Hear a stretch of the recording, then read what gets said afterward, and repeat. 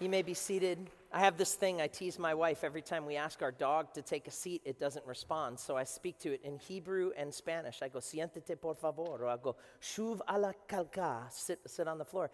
And she doesn't respond in English anymore because she's trilingual. She speaks multiple languages, and I'm really proud of that. I'm also very proud of this worship team as they scurry off to say, you should have seen them 2 weeks ago at District Council with 1,200 pastors and leaders from across New England leading in that place. We're the first church in a while that had the honor of doing that, and man, I just was like, this is unbelievable. And someone came up to thank me. They went up and they were like, hey, Pastor Paul, I just want to, and then they stopped and they paused and they realized, they go, I just want to say that worship team was incredible. Thank you for bringing them, for allowing them to do that. And I can't take credit for anything that they do. I believe when God is doing a work and he's building a work, he brings in people in the right time. He also purges and the culling, as we call it. But all of these things work together for the house that God's building. I believe that the greatest days of our church are ahead. And as you can see, if you look to the back, we're kind of 1/3 of the way there with renovations. Do you see it? Like we've got new carpet, we've got new chairs, and we've got some of the new paint. By the time you come here next Sunday, everything to my left and right back is going to be completely painted, renovated, and ready for us to just kind of enjoy. It'll be, you know how you get that new car smell, that new carpet kind of smell? And we'll just continue spraying that to keep the scent around. But it's wonderful. We'll still have some renovation in back of me taking place. Can I tell you what? It's not as important that a cross is on a wall as much as the cross is in your heart and in your life, amen? And that the Holy Spirit is there with us. And so we'll figure out the arrangements for all of the church paraphernalia, but can we just know that there's nothing special about this building, that you and I are the sanctuary, we're the temple of the Holy Spirit, and God dwells within us, amen? Amen. And so we're going to let things move along here. But pray for me. I've been everything. The painter is a current pastor, a good friend of mine, Nero Da Silva. And the carpet individual, some of you know Enzo Rocca, and he's been laying in the carpet. They have been wonderful to work with. But when I tell you every other thing that we've been working with has been just a nightmare. And I've spent full time in the office working on renovations and full time with every other spare minute working on church-related stuff. I'm kind of surprised I have a good word from God for you today because I don't know where it came from. I do have a cold. Everyone go, aw. I'm such a baby. I'm the baby of the family, by the way, and I married a firstborn, so when I get sick, I'm like, I need some soup. She goes, be a man, get to work. Firstborns and babies of the family work for some things, not for all. So that's where we are today. Now, this morning here, I believe I don't just have a word from God, I'd call it an oracle. I feel like God wants to speak deep into us as a church this morning.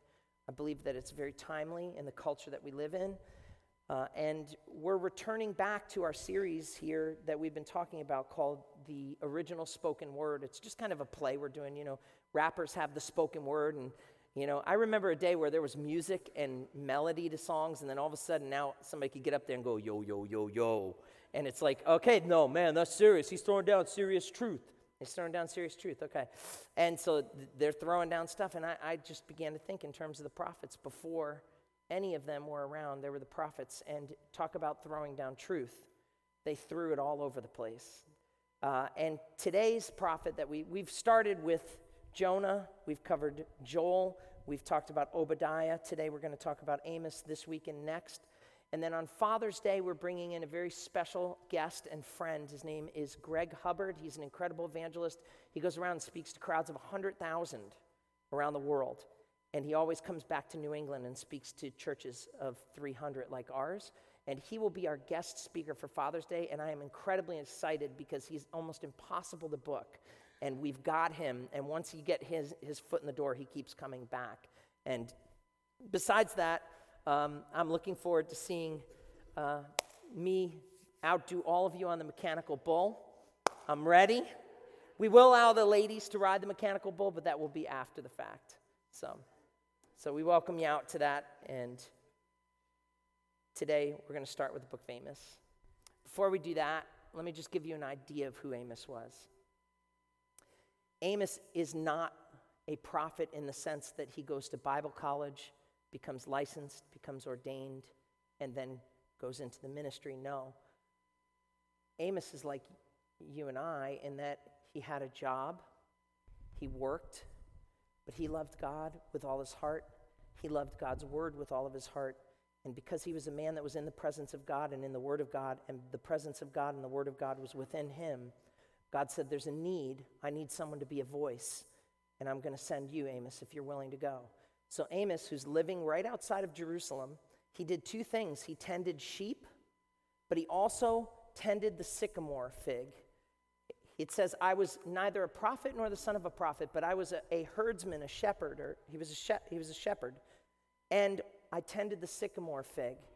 He says, but the Lord said, go and prophesy. So I went and prophesied. He's your man. He's our man. He's my man. He's that example that says that if you are in the word of God and God's word is in you, if you are in the presence of God and God's presence is in you, God can use you. And I wish that every single one of you would have a word from God.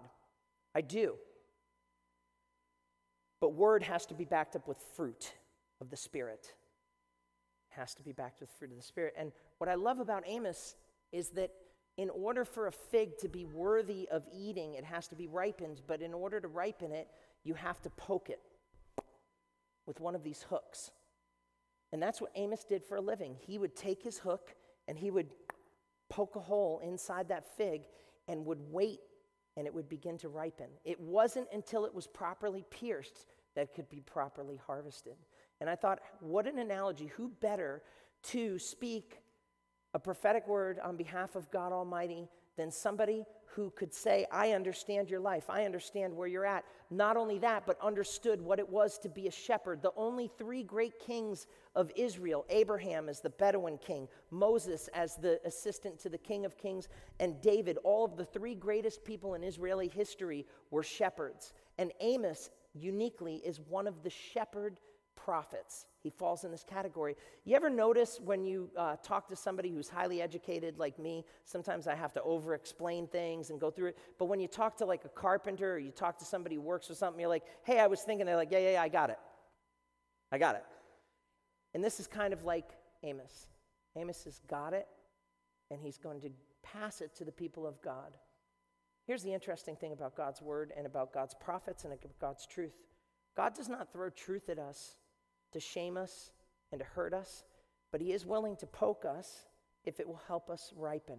He is willing to shepherd us if we will follow his lead.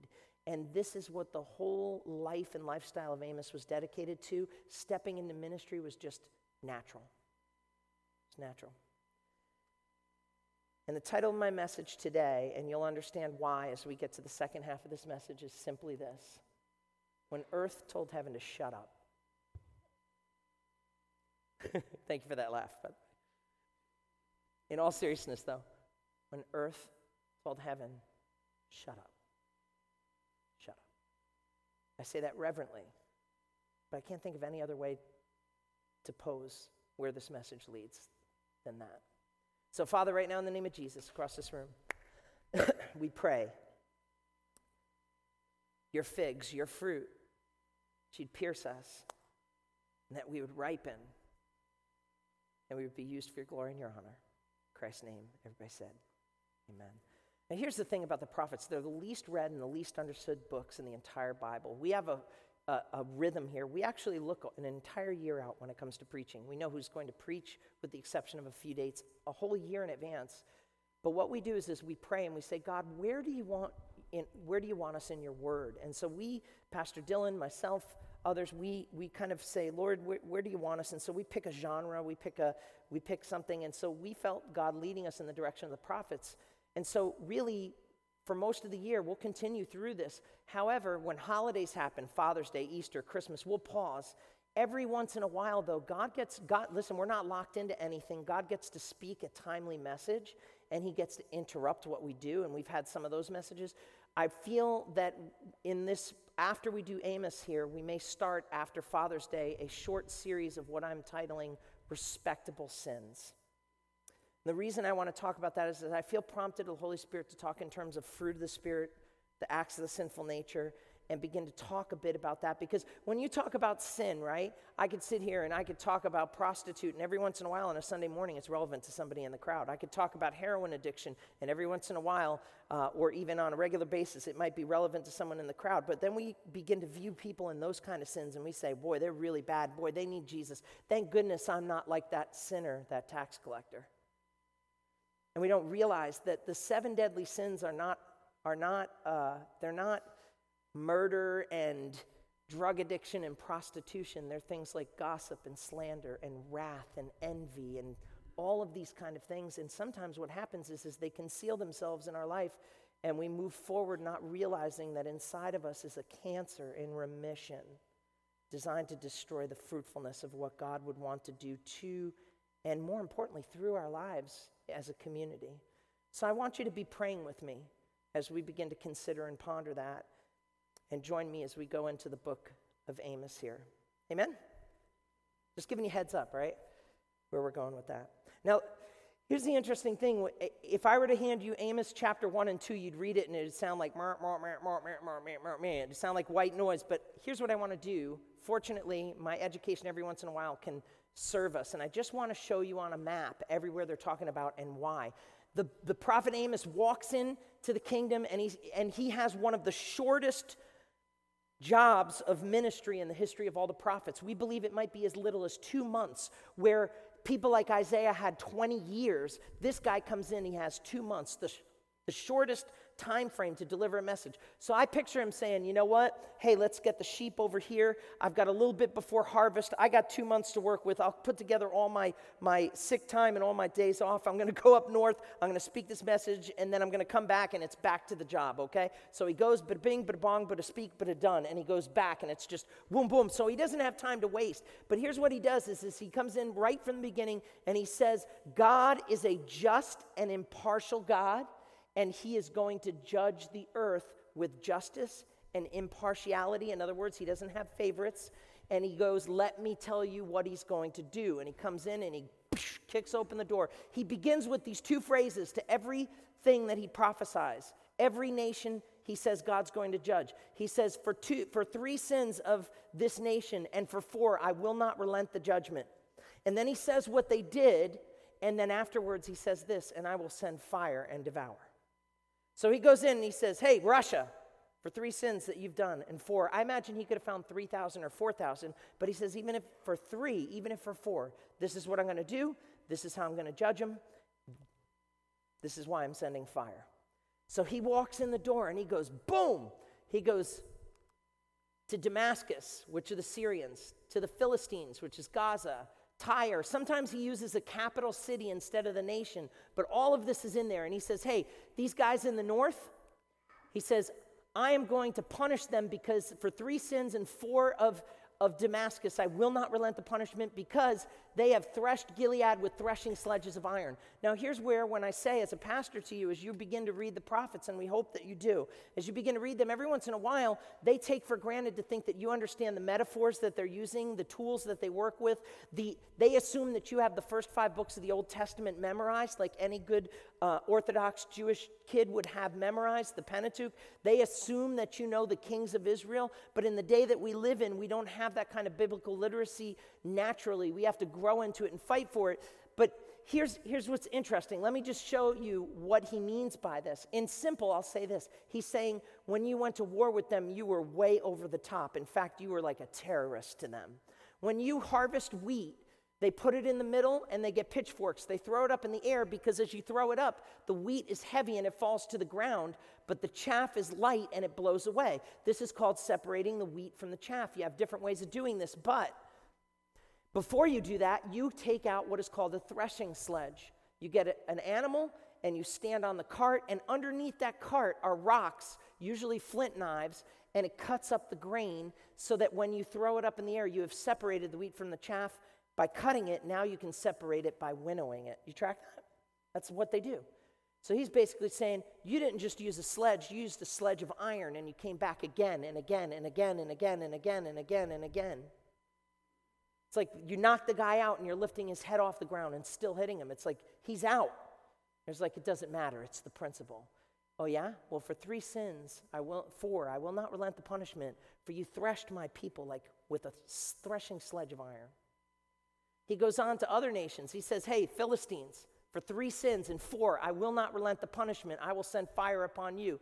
He goes on and he says to the Phoenicians, to the city of Tyre, he says, for 3 sins, and for 4, I will not relent the punishment. Because you did this, I will send fire upon you.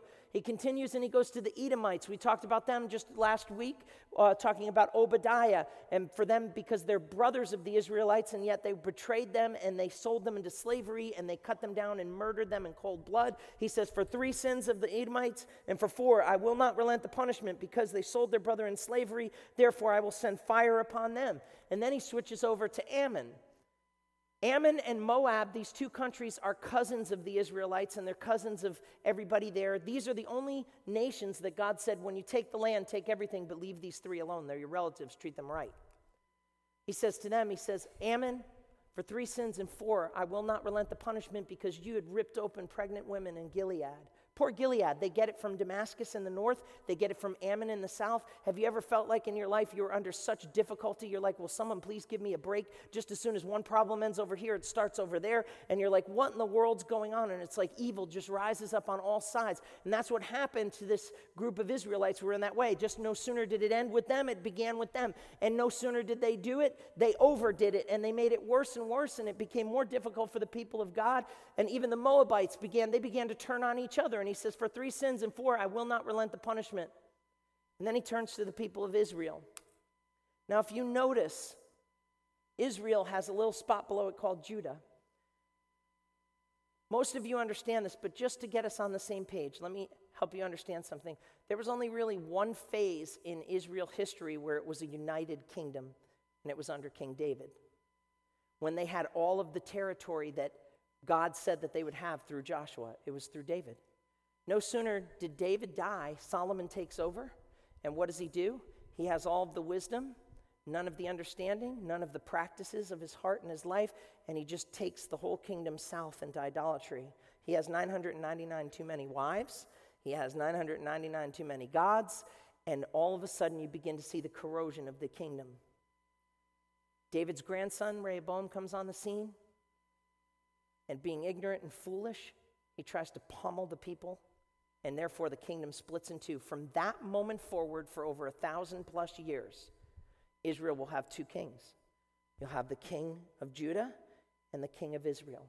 When the prophets show up on the scene, they always announce, in the year of King Uzziah of Judah and King Jehu of Israel.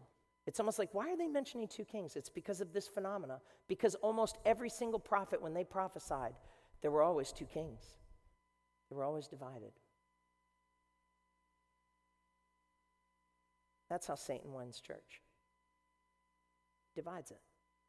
He splits it. We're the only country in the world that actually thinks that you can separate church and state. It's funny, when I talk to my friends in the Middle East, they kind of laugh. They're like, you guys are delusional. I think he says, your country worships agnosticism and atheism. You don't think there's religion at work in there. It's the anti-religion. He goes, but you can't separate church and state. The kings of Israel in the northern part of the kingdom, they were smart enough. They got this, and they said, if we don't create a place for people to worship, they will go back to Jerusalem and the kingdom will reunite. How terrible is that? To think that you need to set up a religious system and a place to worship so that you can make sure that God's church is not unified. That's what they did.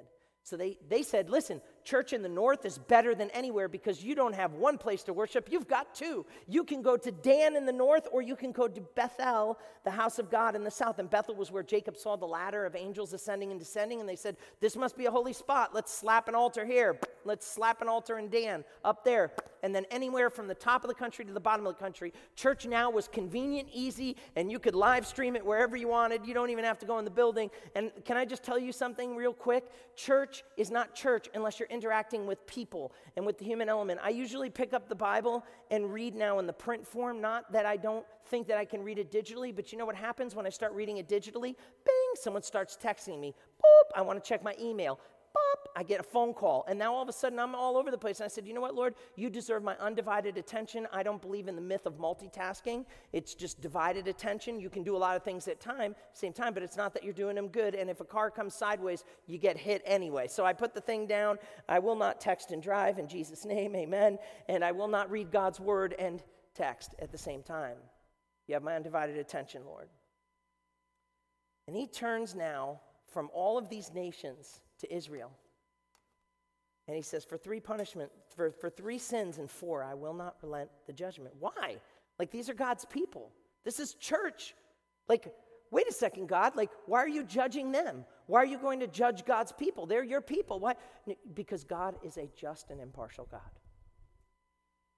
Because God is a just and impartial God. I need a Savior as much as you do. I need God to correct me in my sin and my attitude as much as you do. I need repentance and forgiveness in my life as much as you do. And when I say you do, I don't only mean the people in this building. I mean the people yet to become a part of this church, a part of this building, that maybe are addicted, that maybe are a wreck, that have no idea who Jesus is. We all need a Savior. And I am not exempt from God's justice and judgment because it is impartial. But God, I'm a king's kid. Yep, all the more why I will speak into your life, Paul. He turns to them and he says this. I'm going to hand it over to you now. Thank you, Flavia. He says, problem number 1. Here's Amos. He comes in. He says, I only got a couple of weeks off from the office, so I'm going to make this quick. Problem number 1, you got too many gods, too many altars. The people had a saying, as the God of Dan lives, the way of the patriarchs, all this kind of stuff. And he's like, man, and this is in fact one of the altars when we go to Israel. This is one of the places we go where it's like that. And he says this, he says, those who swear by the guilt of Samaria and the God of Dan lives and the way of Beersheba lives, they shall fall and never rise again. Then he turns his attention to Bethel, which is the very place where Amos will go and prophesy. And he says, in that day I will punish Israel for its transgression. I will punish the altars of Bethel, and the horns of the altar shall be cut off and shall fall to the ground. So they've got a serious idolatry problem. It looks like they're worshiping God, but they're not doing worship for God, God's way, God's intended prescribed manner, which was when you go to Jerusalem, and you worship in the place that I will show you, which was there. And here now they turn, and he turns his attention. He says, there's another problem you guys have here in the church. He says, you've got too much, and it's not that you have too much that's the problem. The problem is that you think and care too little for the people that are in desperate need. It's not that you have too much that's the problem. It's that you think too little of the people who are desperate and in need. He says this, he says, I will strike the winter house along with the summer house, and the house of ivory shall perish, and the great houses shall come to an end, declares the Lord. That's Amos 3:15.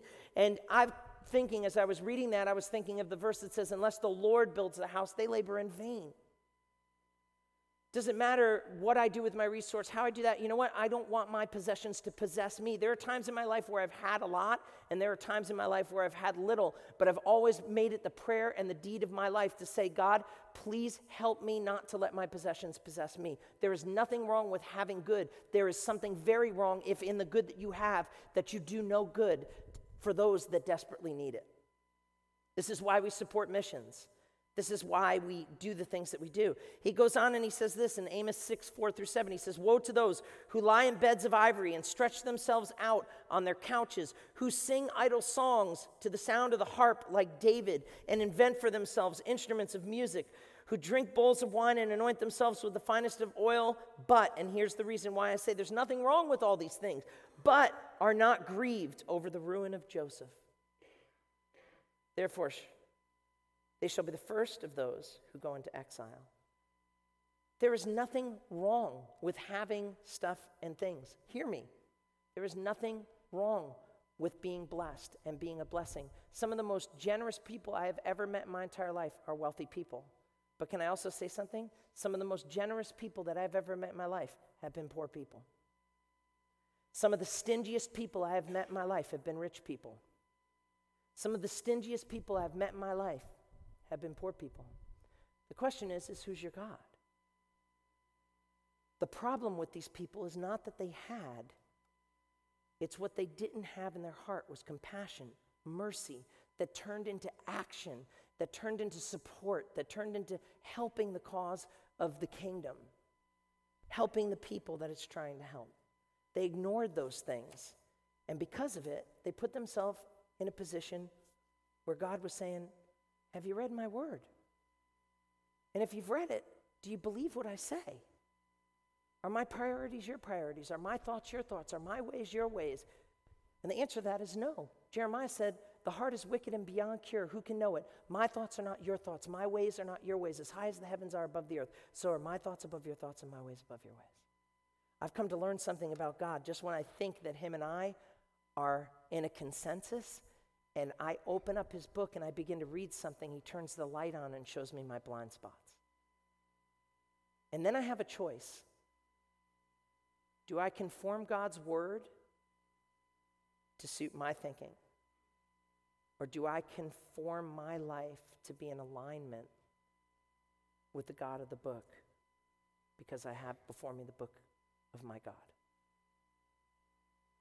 I mean, that's almost rhetorical, but why? It's because we need God's word in our life.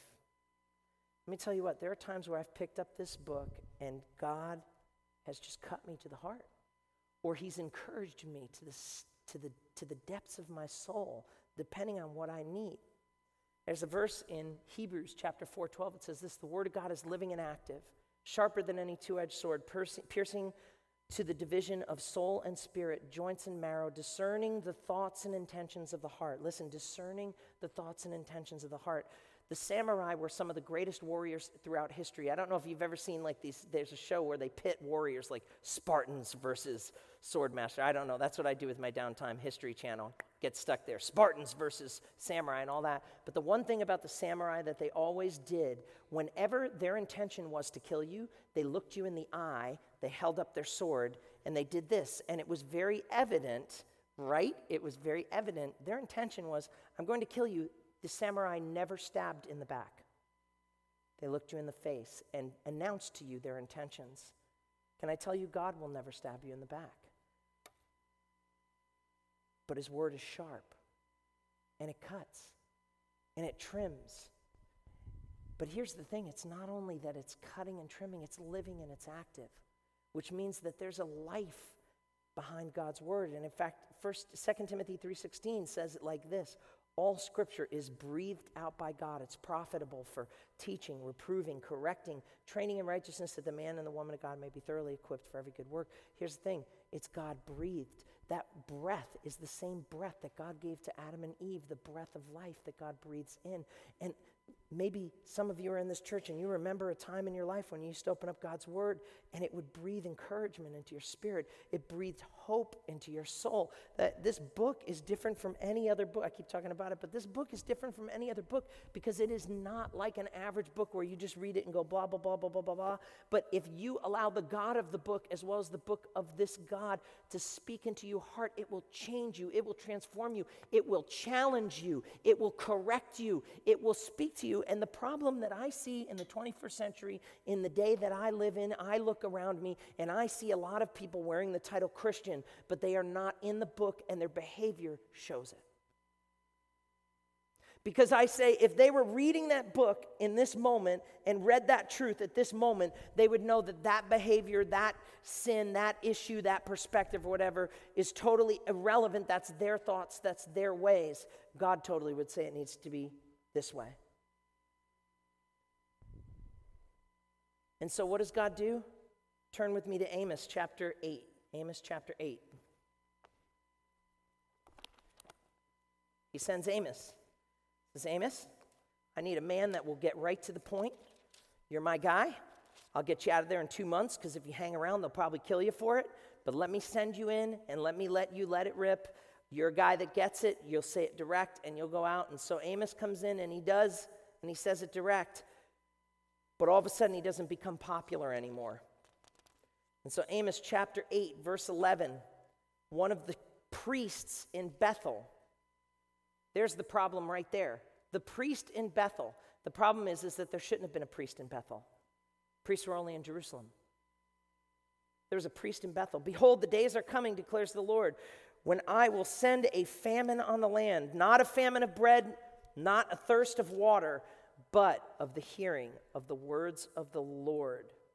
They shall wander from sea to sea, from the north to east, and they shall run to and fro and seek the word of the Lord, but they shall not find it. God basically said, this charade is over. I'm going silent. Some of you, I just feel the Holy Spirit really leading me here to speak directly to some of you, and I'm not thinking of anyone's names or faces, so I'm just going to look all over the place. God knows. Some of you in this room, there was a time when you used to be in God's word, and you would open it, and God would speak into your life, and you had a word from God, and you were able to do that, but it has been so long since you have heard from God, it is like a famine in your life. Look at what God says here in Hosea chapter 4, verse 6. He says, my people are destroyed for lack of knowledge. Because you have rejected knowledge, I reject you from being my priest to me. Since you have forgotten the law of your God, I will also forget your children. Man, this is a warning to us. When we don't have the God of the book and the book of the God in our life, when we don't do what Psalm 1 says, meditate on it day and night, when we prefer our words and our thoughts above God's words and his thought, it has a generational domino effect. And I believe it's a warning that God is trying to remind us that your conformity to God's word will determine how you set the table for the next generation. Do you want them to be gossips and slanderers, or do you want them to be worshipers and praisers? Do you want them to have an anger problem, or do you want them to have a hope problem? You will set the table for the next generation. And if we ignore the authority of God's word in our life, it'll be absent from our children and our children's children. We keep track of attendance. We count people because people count. That's what we tell ourselves at least, right? We keep track of people because we believe that when God said honor the Sabbath, it means something. And so what we've noticed, it used to be that Father's Day, right? This is typical Father's Day. Hey, Dad, what do you want to do for Father's Day? Just give me that remote. We'll cook some stuff on the grill. But when Mother's Day came around, what would Mom say? What do you want to do for Mother's Day, Mom? She'd be like, we're going to church. You're going to church. And then Mom would, how many of you had one of those moms? She dragged you to church. You didn't want to go to church on Mother's Day. She dragged you to church and do it. Do you know what the phenomenon is now? Mother's Day and Father's Day. The reason why we kind of ramp up what we do is because all of a sudden there's this phenomenon. Moms don't want to go to church any more than dads do. Because the people are not in the Word of God, and the God of the Word is therefore not in them. Now, here, understand, some of you are like, well, I was there. What did you tell me? No, listen, stuff happens. Families come and go, and that kind of thing. But I'm talking to a spirit that is settled upon the church. At least I can speak to America, where people are not in the Word, and they're not in worship, and they are devaluing, and they're scaling down so that they're moving things around, and Jesus is just not central anymore. And here's the thing that scares me. I see a generation that does not have the word of the Lord. What scares me even more is that I can count on one hand the mature, solid, old saints in this church. I remember a day where there were men and women of God that used to be the people in the church when you came forward to get prayed for. They were the ones that were there. In fact, you wanted to be the one that they prayed for, because I see less and less men and women of God that are in line saying, make me that person so that I can be that person of legacy. Let the God of the Word be in my life, and let the Word of God be in my life. Make me that person that you want me to be, God. We have generations that cannot find a word from God. And listen, we have a saying in our leadership team in this church. It's that you are never too late to be the person God intended you to be. It's never too late to be the person that you should have been.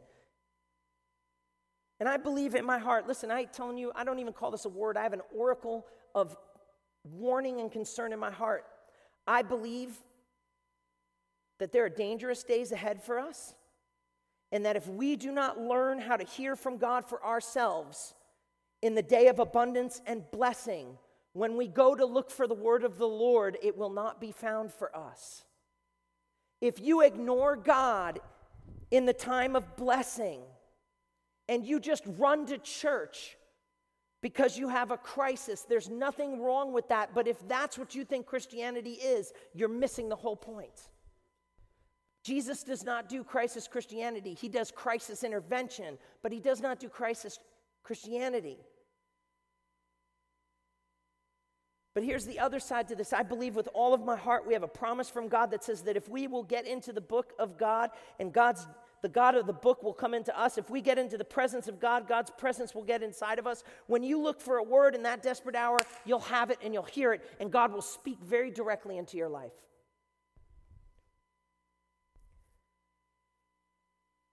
There's a sobering.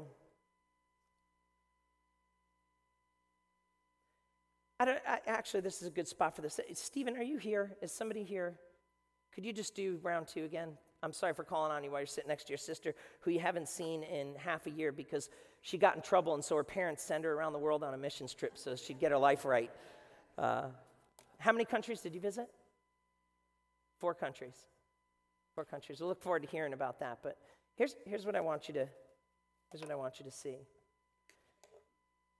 This is an ancient Near Eastern lantern, but it's got a birthday candle, because if I did it with oil, it'd just make a lot of smoke. When you are not in God's word, you just create problems for yourself that you just don't even begin to understand. David said it like this: your word is a lamp to my feet and a light to my path. Now, if you look outside, you can look at a path, the road that's out there, and it's as clear as day. You can see the road that's in front of you. But when everything goes dark, it says that God's word is a lamp to your feet. What does that mean? I can't see everywhere I need to go. And can I just tell you, God is not going to explain everything to you for his approval and for your approval. He's God, you're not. But sometimes what he'll do is he'll light the lamp of his word, and all you'll be able to see is the first step, and you'll take it. And you know what that first step will be? It'll be the step that brings you to where you can see the next step to take. And then you'll be able to see the next step. There are times where God's word is a lamp, a light to our path. But really, when things go dark, it's a lamp to our feet. And if you're not in that word, you're stumbling all over the place. If you only have a relationship with God when it's sunny and bright, when you engage the word of God, when everything's clear and good, you miss it for its most important moment and hour, when all lights have gone out. God gives you a light for your path. You can turn those back on, Steve-O. Thank you. In 1 Samuel 3, Samuel's a boy, and he's dropped off at church to be raised. That was the promise his mother made, was, God, if you give me a son, I'll give him to you all the days of your life, of his life. He's yours. You can do with him. So she drops him off at church. It just so happens that it couldn't have been a worse time to send a kid to be trained in church, because Eli and his sons were the worst priests you'd ever meet. Just goes to show that it doesn't matter what's going on around you as much as what's going on inside of you. And Samuel was sleeping, and all of a sudden he heard Eli call him. Samuel, Samuel. He gets up. He's like, hey, you called me. And he said, I didn't call you. He goes back, Samuel, Samuel. He comes back in. He goes, you called me. And it finally, a third time happens. Eli realizes God's calling the kid. He says to him, next time you hear my voice, know that it's the Lord, and say, speak, for your servant is listening. So he does. And God gives him this direct, powerful, hard word, and Samuel became one of the great prophets in all of Israel. You have Moses, you have Elijah, you have Samuel. But Samuel, it says this, and look at this. It says it in 1 Samuel chapter 3 through verse 1 of chapter 4. The Lord appeared again at Shiloh, for the Lord revealed himself to Samuel at Shiloh. Listen to this, by the word of the Lord. And now look at the byproduct. God is revealing himself to Samuel. How? By God's word. And then look at what happens right afterwards. It says, and then the words of Samuel came to all Israel. Do you know how you get a word from God? You get in God's word. Listen, I don't need anyone to run up to me and give me a prophecy that says, hey, and go here and do this and do that. I've got everything I need within this book. Now, God sometimes, occasionally does that. We are a church that embraces the gifts of the Spirit, and we totally believe in that. But you need to be somebody that has proven yourself that you have the fruit of the Spirit to back the gift of the Spirit. And if not, we say not now, not yet, not no forever, but that you would just grow and you would develop, because you can totally redirect somebody's life in a bad way. It would be like like if somebody came up to someone and said, hey, Junior, someone was like, the Lord told me to tell you that God wants you and your family to go to California. You know what the kind of person Junior is? He's like, bet. I love the Lord with all my heart. I'm ready. His whole love for Jesus is on your mark, go get set. And then all of a sudden he's in California, he's in LA, and then I get a phone call. And he's like, hey, Pastor Paul, I need some help because like we're in Los Angeles and we don't have a place to stay. And like, why are you out in California, Junior? Well, someone came up to me with a word from God and said that I needed to do this and needed to do that. And I'm like, whoa, that's not the kind of words that we get in this church. Now, that's not the kind of person Junior is. He's a discerning person. But do you see the point of why I say what I say? That's why we need God's word. The Bible says this, test all things, prove all things. Those things are important.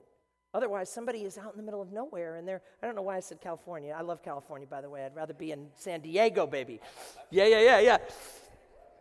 Don't give Cali a bad rap there. We got good people from there. But do you see my point? You need the God of the word in your life, and that comes from the word of God being in your life. And when Samuel heard from God as a prophet, he heard from God as a prophet because God revealed himself through his word. It has been so rare. It says this at the beginning of that chapter. In Samuel's day, the word of the Lord was rare. There were not many visions. Where are all the saints? Adam, remember this church? When there were godly men and women that were like, hey, the Lord spoke to me and said, you need to do this, or you need to get over here to prayer. Where are they? Where are you?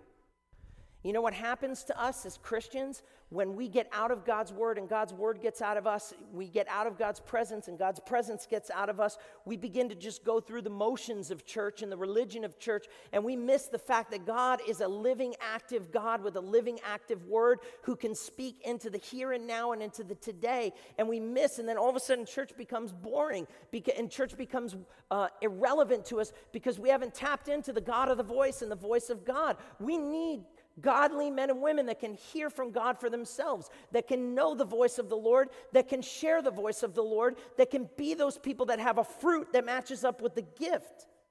We need mature saints. We need vision from God. I wish that every single one of you had a prophetic ministry that heard clear from God and could speak a direct, thus say the Lord. But man, it's been so long since I've heard one.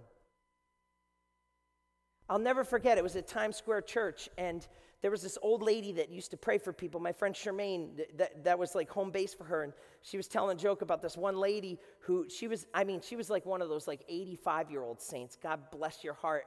I feel 50 sometimes, and like I'm like, what am I going to be at 60? What am I going to be at 70? She was walking all the time, going to church. She was singing. She was blessing God. And one thing she always had in her hand was her Bible. Always. Like whenever there was a down moment, she was in it. And then all of a sudden at church, they would have this time where people would come forward and pray, like how we do from time to time. And as she was up there, this kid came up to her and was like, sister, I just don't feel God no more. And she was like, well, we can change that.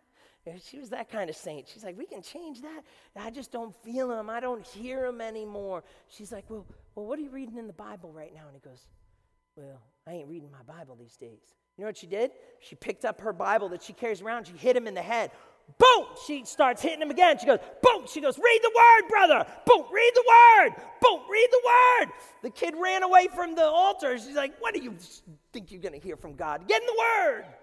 And can I just lovingly pick up a Bible in my heart and just hit you upside the head? Those of you that are sitting around saying, I don't hear from God. No wonder. Read the word! Read the word! Read the word!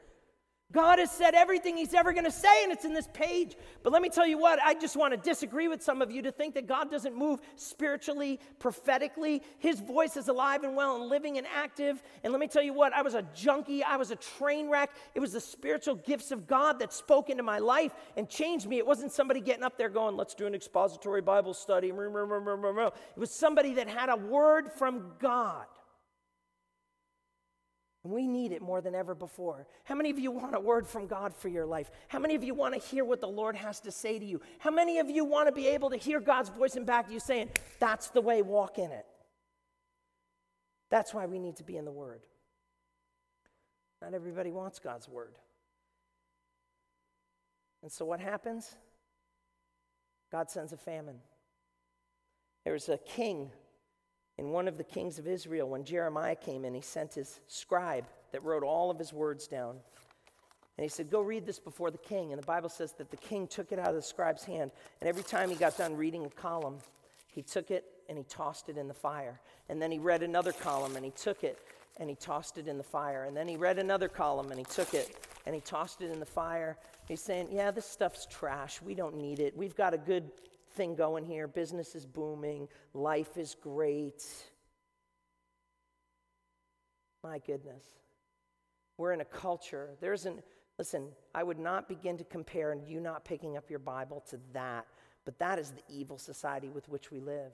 I'll never forget when I was at Bible college, there was a guy by the name of Dick Eastman, and they would send teams of people around the world to pray, and they were in Romania. When they were in Romania, they were out, and my story's getting tweaked as my memory's coming with it, but it went like this. The daughter was out, they were praying in the streets at this one place, and all of a sudden she just felt like God spoke to her and said, grab the seed. She just kind of grabbed it, plant the seed. She just dug a little hole, she put it in there, she covered it up. And they just began to pray in that spot. And the reason they were doing this is because this is a country where the gospel is not allowed, not welcomed. In fact, Ceausescu, which you go from time to time to Hungary in that region of the world, Nicholas Ceausescu vowed that he would remove the Bible and the memory of Jesus and everyone who served him from the face of the earth. And so he set out to kill every Christian in his country, believed that he would kill everybody across the world. That was his vow. And so that night, the girl went back to her hotel, and she woke up in the middle of the night, and the Spirit of God was on her, and she began to pray, and she was like, God, she had a dream of all of the horrible things that this man had done, all of the torture he was responsible for, and began to pray. And some of you come from countries like Liberia or Nigeria or Democratic Republic of Congo. You have seen the face of war. You have seen some things that people should not have seen. Some of you have served in places like Vietnam or in Iraq or Afghanistan. You've seen things. You've seen the face of war. You've seen things you shouldn't see, and you know the ugliness of it. And in the middle of the night, this girl saw that, and she saw all of the evil that he was doing to the country, and she began to pray prayers. She started saying, God, I pray that if you can't change him, remove him, that you would take him out, that you would kill him, she started praying this. Not a good thing to pray in a country where the dictator's in charge. She began to pray that, and then all of a sudden it just lifted, and everybody was like, what in the world was that? I don't know, but it just interrupted my 3 a.m. sleep. The next day they turn on the news, and right there in the spot in the square where she dug and buried that little kind of seed, Ceausescu, the dictator, was shot and executed. And that day forward, the entire nation was free. Let me tell you what, there are many people throughout history who have said that they will make this book and its memory disappear, and the God and the people that serve him disappear. But you can't stop God, and you can't stop his word. And let me tell you something,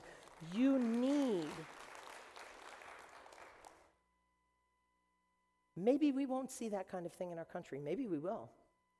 But I'll tell you what, there's a darkness coming.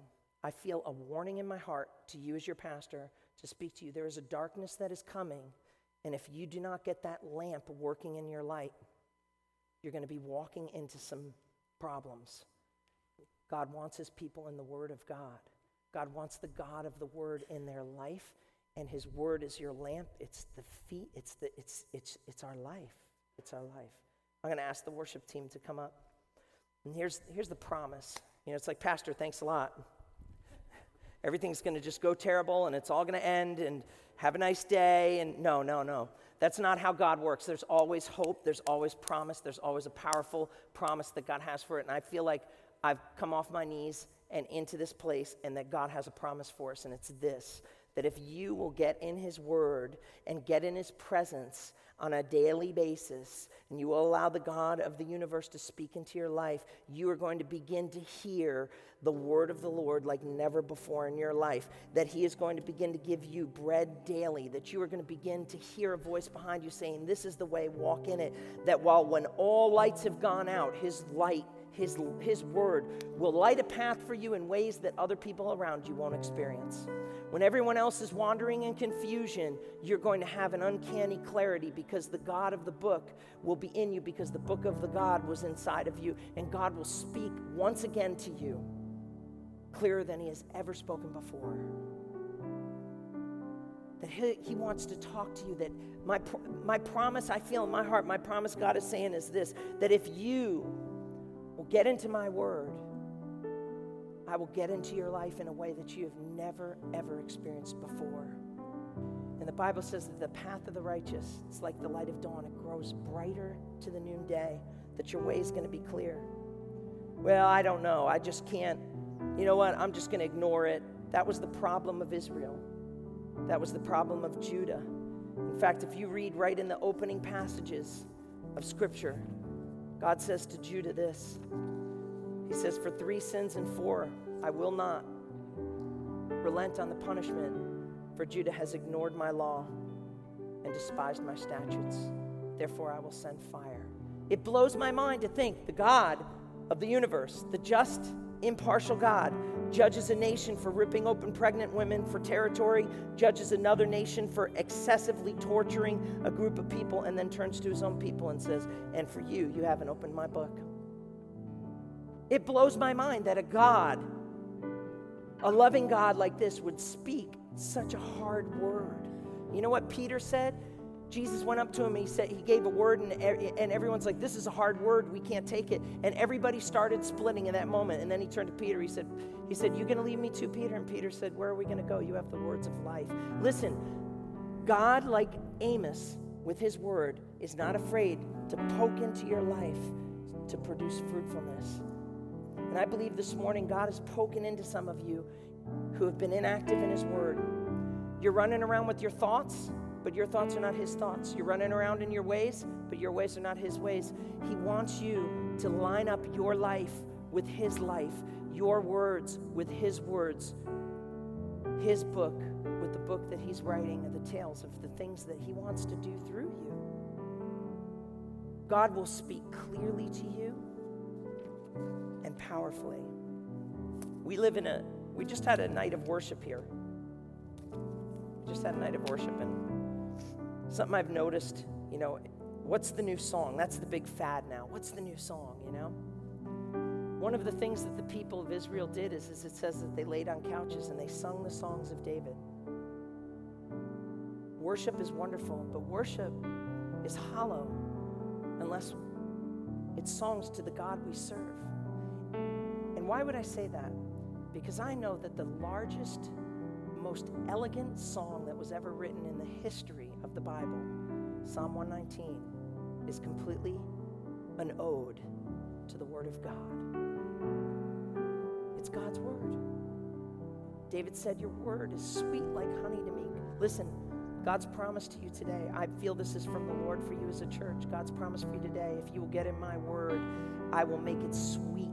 If you get into my word, I will manifest my presence to you. If you'll get into my word, I will make the confusing dark pathway clear and understandable. If you get into my word, I will get my peace in you, and your anxiety and fear will lift. If you will get into my word, if you will get into my word, if you will get into my word. Read the word. Stand with me. If you could close your eyes. Across this room, if we would just lift our hands to God. Why do we do this? This is just a sign of surrender to say, God, I'm ready. I'm ready to catch what you have for me. Today we're surrendering. Pray with me this prayer. Jesus, my thoughts are not your thoughts. My ways are not your ways. I need your thoughts. I need your word. I will read your word. Bring your presence as I read it. Put the word of God back in me. Give me something to share. Give me something to hold. Let your word come alive to me. It might hurt. It might cut. But you're God and I'm not. Father, in Jesus' name, bring the word alive for me. Father, you've heard your people across this room in the prayer that they prayed. Jesus, I ask that you would begin to open up the word of God, and with that, the God of the word would begin to speak to them in ways they never imagined. Lord, I pray that Lowell Assembly of God would become the most mature church in the Northeast, not because of a great preacher, not because of a great team, not because of anything, but because we would be people of the book, that we would be in your word, and because of that, that your word would be in us. Lord, I pray right now a supernatural move in this room, that you begin to put a hunger and thirst for your word within us again, that you would begin to put a desire and a drive to hear from you again in our life, and that you would put the obedience to carry it out, Father. Lord, carry people from this church around the world in the name of Jesus. Lord, take people out of business like Amos and use them as prophets. Father, in the name of Jesus, we don't want to make a church. We want to make the kingdom of God. And it's in your book. It's in your book. It's in your book. Lord, I pray that we would not be like Samuel's day. The word would no longer be rare to Lowell Assembly of God, but that the word of the Lord would come out from here to all of Israel in the name of Jesus. And it would come through these people. It would come through these people. Because you do not show favoritism. You call people as much as you do pastors.